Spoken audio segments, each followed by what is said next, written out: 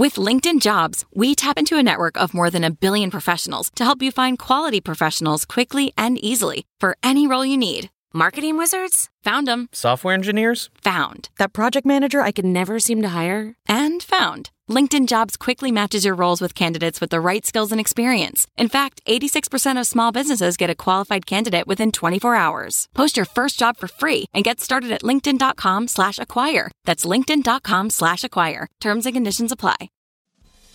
Welcome to Money for the Rest of Us, a personal finance show on money, how it works, how to invest it, and how to live without worrying about it.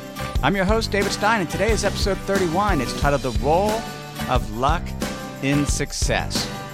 This past week, I received an email from Peter. He is from Canada. He's an artist, and he's an art teacher who lives in Abu Dhabi, where he teaches. And in his email, he described relaxing after a long week of teaching at this magnificent swimming pool. It overlooked the ocean. There were palm trees swaying in the warm November evening breeze. And he chatted with Mohammed, who was a fellow expat from Montreal. Mohammed works for a large investment company, and as they sat there, they discussed finances and business strategies that might allow them to get back to their home in Canada.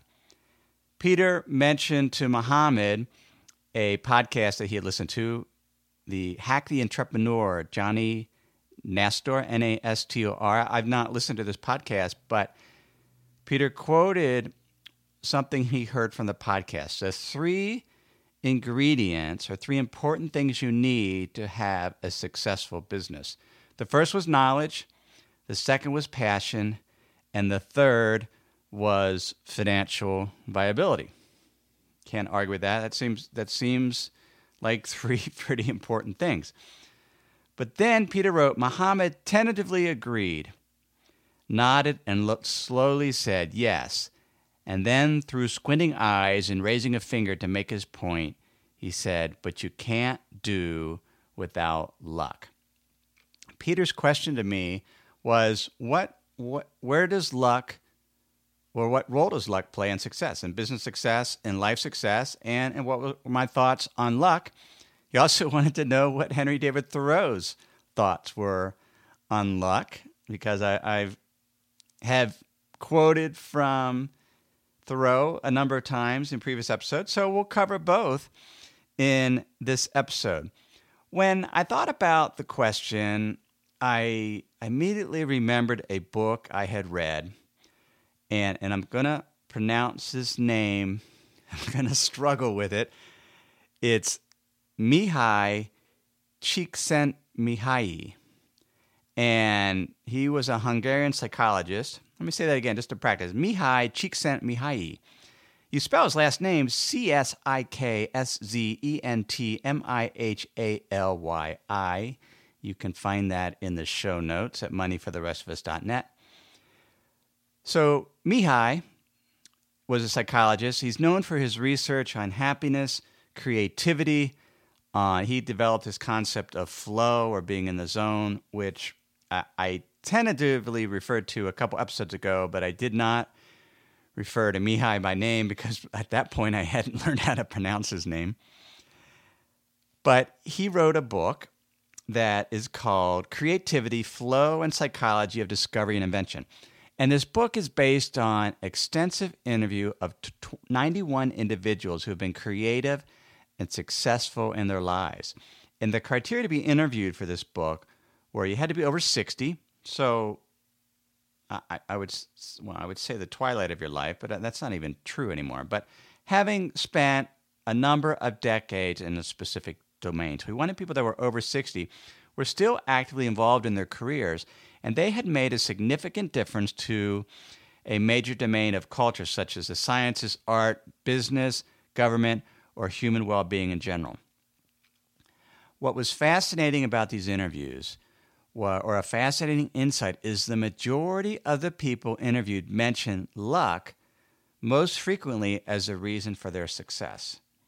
Think about that. They thought, as they look back in time, they thought it was luck. Is that what it takes to be successful? Luck? Let's turn to Thoreau. In Walden, there's a chapter I think it's called Baker Farm, but Thoreau is fishing with John Field, who is an Irishman. And so they're in a boat fishing, and Thoreau's having a pretty good day. John Field is not. Here's Thoreau's quote. "He, poor man, disturbed only a couple of fins while I was catching a fair string, and he said it was luck. But when we changed seats in the boat, luck changed seats too." Thoreau was not a big proponent of luck. In fact, he was, during this time was the gold rush in California. And Thoreau was just adamant that this gold rush was a very, very bad thing. And he says, this is from Thoreau, Life Without Principle, that so many are ready to live by luck and so get the means of commanding the labor of others less lucky without contributing any value to society. And that is called enterprise. The philosophy and poetry and religion of such mankind are not worth the dust of a puffball. The hog that gets his living by rooting, stirring up the soil so would be ashamed of such company. If I could command the wealth of all the worlds by lifting my finger, I would not pay such a price for it. It makes God to be a moneyed gentleman who scatters a handful of pennies in order to see mankind scramble for them, the world's raffle. So, prospecting for gold, he likened it to gambling, complete luck-based. That's not what we're talking about when we talk about luck and success. When I mean by luck, it's more random events. You call them random. You can call it luck. You could call it providence. But lucky breaks that people have, particularly when they look back in time and connect the dots. But there's an interesting component here that I'll get to in a minute. Let's go back to this idea of fishing. I don't know how many of you fish. I live in Idaho, as you know, and Idaho is, in some regards, a mecca for fly fishing, particularly a stretch of river that's on the old Harriman Ranch, which is now a state park, and it's called the Harriman Ranch. It was a railroad ranch for many, many years ago from one of the founders, Harriman, whose Averill maybe was his first name, who bought this land. But it is a remarkable stretch of river, and people come from all around the world to fish here because the variety of hatches throughout the summer and fall are amazing, and the fish are big, and the fish are very, very savvy and smart. They're hard to fish. And so last June, I was in the river. It was about 45 degrees Fahrenheit. It was raining and hailing, and I was with my friend Dick. And this is my third summer fishing this river. And there was a hatch of a fly, a mayfly called pale morning doves, PMDs. And so we're fishing. And there was about a dozen people in the river. And one of the things that fascinated me about fly fishing, I never knew. Because I fished as a kid. Fishing as a kid was balling up a ball of Wonder Bread, putting it, instead of a worm, putting it on a line with the bobber and throwing it in the Lake of the Woods in Ohio, and never getting a bite. That was fishing to me. I went to Canada for a week to fish for, I was probably 14, to fish for pike, northern pike. So we had these big lures. Again, we portaged our canoe. We canoed at the remote spot. I didn't catch a fish. I was like John Field. I'd switch spots in the canoe to see if my luck would change. And then when I came to fly fishing in this particular stretch of river, it became pretty clear that there is skill involved in fly fishing. And so I'm in the river, and the way that you fish this particular stretch of river is you don't just randomly throw in your fly and hope a fish will catch it. You wait for a fish to sort of pluck the water. There's this distinctive plucking sound as the fish goes up and eats a bug. And that's the fish you fish to. So I fished to two fish.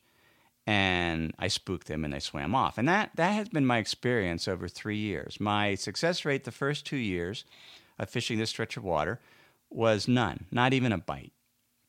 This third year, I actually got 2 to grab my line and take off, but I have yet to land them. So I'm 3 years in, I have yet to get a fish in a net on this stretch of river. I can fish other stretch of river and do just fine, but this is really, really challenging.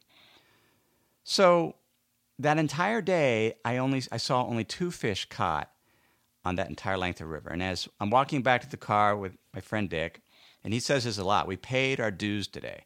And I've paid my dues a lot. The man who caught the only 2 fish I saw was in his 80s. He was about 100 yards away, but I could see that his arm and his fishing rod were shaking because he had Parkinson's disease. And he was holding himself up with his other hand with a walking stick. And that's not unusual. In the Henry's Fork, you see men and women that have fished there for decades, many of them holding themselves up with walking sticks.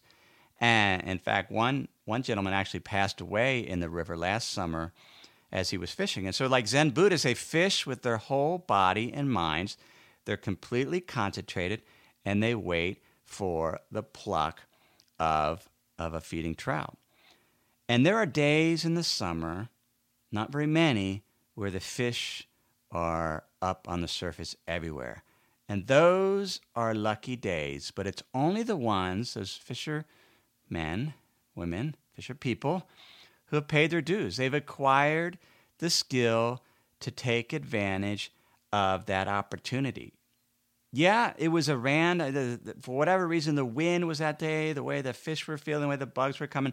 They were excited and willing to take flies, but only from people that had the skills to take advantage of it. And that's an example of how skill is equated, or there's a connection between skill and luck.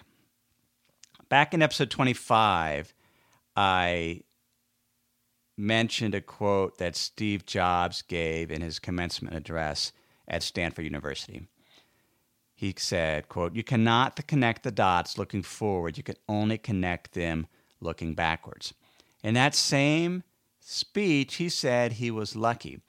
And as I got to thinking about that, what if, my presumption is, as these successful people that Mihai, I already mispronounced his name, interviewed, they looked back and they saw the lucky breaks that allowed them to be successful. I read an interview the other day. Jimmy Fallon, the talk show host, talked about his lucky break. He got discovered. He was working a club in Chicago, and somebody discovered him. And that's what successful people look at. They look at, all right, the time that they're in the right place at the right time, the right people found them, the right circumstances took place, and they connect the dots, and they can see that pattern that led to it. But what if, and the presumption is if that thing hadn't happened, that they wouldn't have been successful. What if there are so many lucky breaks, random events, serendipitous occurrences that are there, many of which we don't recognize, but when we look back in time, we can connect the dots and say, that was a defining moment in my life. And then we assume if it hadn't happened, life would not have been the same. But what if there had been another lucky break and you would have still have been successful, maybe in a different way? In other words, we only recognize the lucky breaks that were turning points because that was the dot that connected them. But that doesn't mean there's many, many other dots that could have happened and we end up where we have. In Mihai's book, he mentioned, he interviewed a number of scientists that were involved in some of the early atomic research. And he mentioned there were dozens of individuals kind of working in science, but there was only those that were particularly ready to take advantage of what occurred and to make a significant achievement in the domain because they were looking for those opportunities. Taking advantage of luck, of lucky breaks, is a combination of being ready when they happen and recognizing that there are many, many lucky breaks that can happen in our lifetime and to be able to take advantage of them. Let me pause here to share some words from this week's sponsors. When you're hiring for your small business, you want to find quality professionals that are right for the role. That's why you have to check out LinkedIn Jobs. LinkedIn Jobs has the tools to help find the right professionals for your team faster and for free. I know in our business, having the right candidates for the job is critical to keep our business running smoothly. Now, LinkedIn isn't just another job board. LinkedIn has a vast network of more than 1 billion professionals, which makes it the best place to hire. It gives you access to professionals you can't find anywhere else. LinkedIn does all that while making the process easy and intuitive. Hiring is easy when you have that many quality candidates. So easy, in fact, that 86% of small businesses get a qualified candidate within 24 hours. LinkedIn is constantly finding ways to make the process easier. They even just launched a feature that helps you write job descriptions, making the process even easier and quicker. So post your job for free at linkedin.com/David. That's linkedin.com/David to post your job for free. Terms and conditions apply. Sometimes it's just nice to sit back, relax, maybe even take a nap. That's not what you want your money to be doing. You want it to be working hard for you, earning interest, generating returns. That's where the Betterment Automated Investing and Savings app can help. Betterment's technology gives you advanced tools that are built to help you maximize returns. They have diversified portfolios of low-cost ETFs that have been constructed by experts, high-yield cash accounts where your money can earn 11 times the national average, and automated investing technology like automated rebalancing. These tools can help you reach your savings and investing goals. Betterment is a fiduciary. That means it's their job to act in your best interest. They will never recommend an investment or give you guidance unless they believe it will help you reach your financial goals. So visit Betterment.com to get started. Learn more about the high-yield cash accounts at Betterment.com. Investing involves risk, performance not guaranteed. Cash reserves offered through Betterment LLC and Betterment Securities. Betterment is not a bank. So what do we need to do so that we're prepared when that lucky fish comes along so we can take advantage of it, those lucky fishing days? Someday I'm going to catch a fish on the Henry's Fork, and I'm going to land it. And what I have found fascinating about that is other fishing areas, other rivers, I find boring. And that's because it's so easy. And so the first thing we need to do in order to find more luck is to seek out complexity. What is complexity? Something is complex if it, well, let me quote from Mihai. He says, something is complex. We mean that it is a very differentiated system. It has many distinctive parts. And also, it is a very integrated system. And so, separated, distinct parts that's integrated. There's interdependency. There's linkages, as we talked about in episode 15 with complex adaptive system. So a system that is differentiated, so many different parts, but it's not integrated, is complicated, but not complex. It's chaotic and confusing. It needs to be both differentiated and integrated. Something that's integrated with lots of similar parts, so it's not differentiated, would be rigid and redundant but not complex.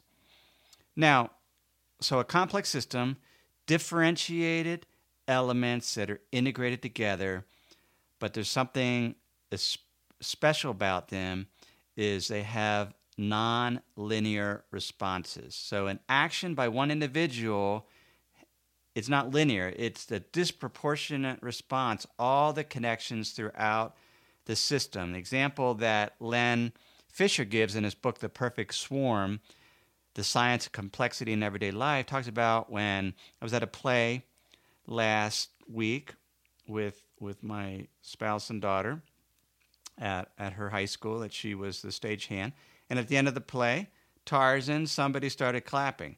And everyone everyone clapped. But it was when somebody starts clapping, usually people follow. There's a swarm behavior. So clapping of one individual can inspire others to clap. Or in this case, there wasn't a standing ovation. But if you've seen how standing ovations occur, maybe one or two will stand and then everybody else stands. In other words, it sort of flows throughout the system. There's this interconnection. We should seek after complex systems because there's greater variability when things are complex. There's more likely to be lucky breaks, a random event. Unexpected things can happen.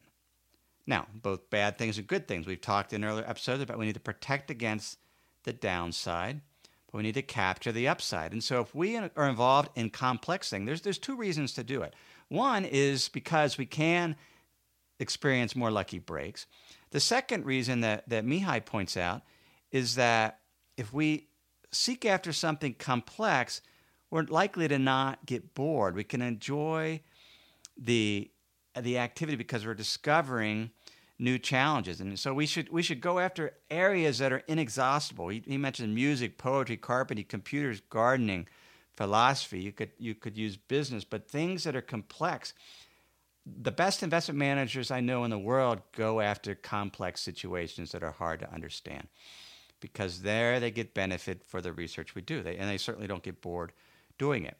So first, go after complexity. The second is take small steps, consistent steps, but occasionally take a giant leap to do something completely different and random, to try something new. So why do we do that? Well, complex things take time to master. So when we're delving into complexity, we want to take small incremental steps. There's this idea that Stuart Kaufman talks about called the adjacent possible.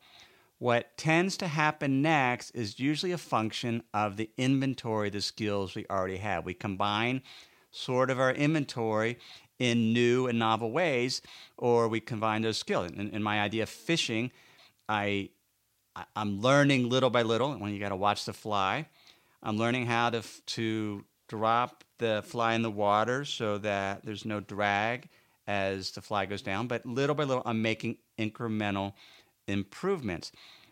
I'm dealing with the adjacent possible. But occasionally, just like in evolution, there's a giant leap. You got to try something completely different to get to the other side of the complex system. Example in my life, most of my steady improvement has been in my domain where I've stuck to my knitting to learn investing. But I occasionally, throughout my career, took occasional leaps. Example was in 2004, I decided I wanted to build a website. So I built a website to sell our house, and somebody from Brazil came and bought our house in Idaho. I decided I wanted to write a novel, and so I spent 3 or 4 years learning how to write fiction. I never published a novel. It wasn't that great, but I learned to write. These are leaps that introduced me to people I would not have met otherwise. It has broadened my network. It's broadened my connections. And then they become more of my inventory that I can use in sort of into my domain. I look at what the way that I'm practicing investing now through a podcast, through a project that I'm going to announce here in a couple of weeks that I think you'll be interested in. It's a function of the inventory that I have developed, the skills I've developed over time that weren't necessarily just focused on investing. And so as we take those small steps and occasional leaps to learn more skills, that it broadens our network, but it gives us more exposure to variability, to lucky breaks, because we have more skills to be able to take advantage of them. So small, consistent steps, occasional giant leaps. One way to do that as we talked about a couple episodes ago, Lessons from a Madman. Jeju talked about walking in the zigzag. He says, draw a straight line upon this earth, then try to walk along it. Danger, peril, the bramble and thorns which so bewilder the sunlight, they don't impede my steps. My zigzag stride amid them keeps my feet unharmed. Thoreau offered the same advice when he writes again, where he's talking, he had read about Australian mines and the environmental disasters that the gold mines in Australia were at the time, as well as San Francisco. And he says, I asked myself why I might not be washing some gold daily, though it were only the finest particles. Why I might not sink a shaft down to the gold within me and work that mine. Why don't I invest in myself? Why don't I find my own skills, is what he's saying. Then he says, at any rate, I might pursue some path, however solitary and narrow and crooked, going in a zigzag, in which I could walk with love and reverence. Wherever a man separates from the multitude and goes his own way in this mood, there indeed is a fork in the road. Though ordinary travelers may only see a gap in the paling is a picket fence, his solitary path across lots will turn out the higher way of the two. We have to occasionally take big leaps, go a differentiated route. One, because doing things differently often allows us to be recognized and to get those lucky breaks. Third thing then is curiosity. Mihai in his book emphasizes again and again how successful people who are creative follow their curiosity. They're curious and they create things for their own sake. They don't go about pursuing things for money. They go about pursuing things for their own sake, for this sheer joy of pursuing them. Then he says, be surprised by something every day.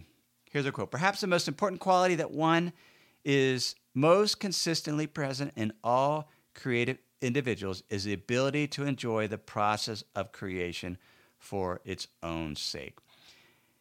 This idea of being curious, of being surprised. When something strikes a spark in us, we should follow it.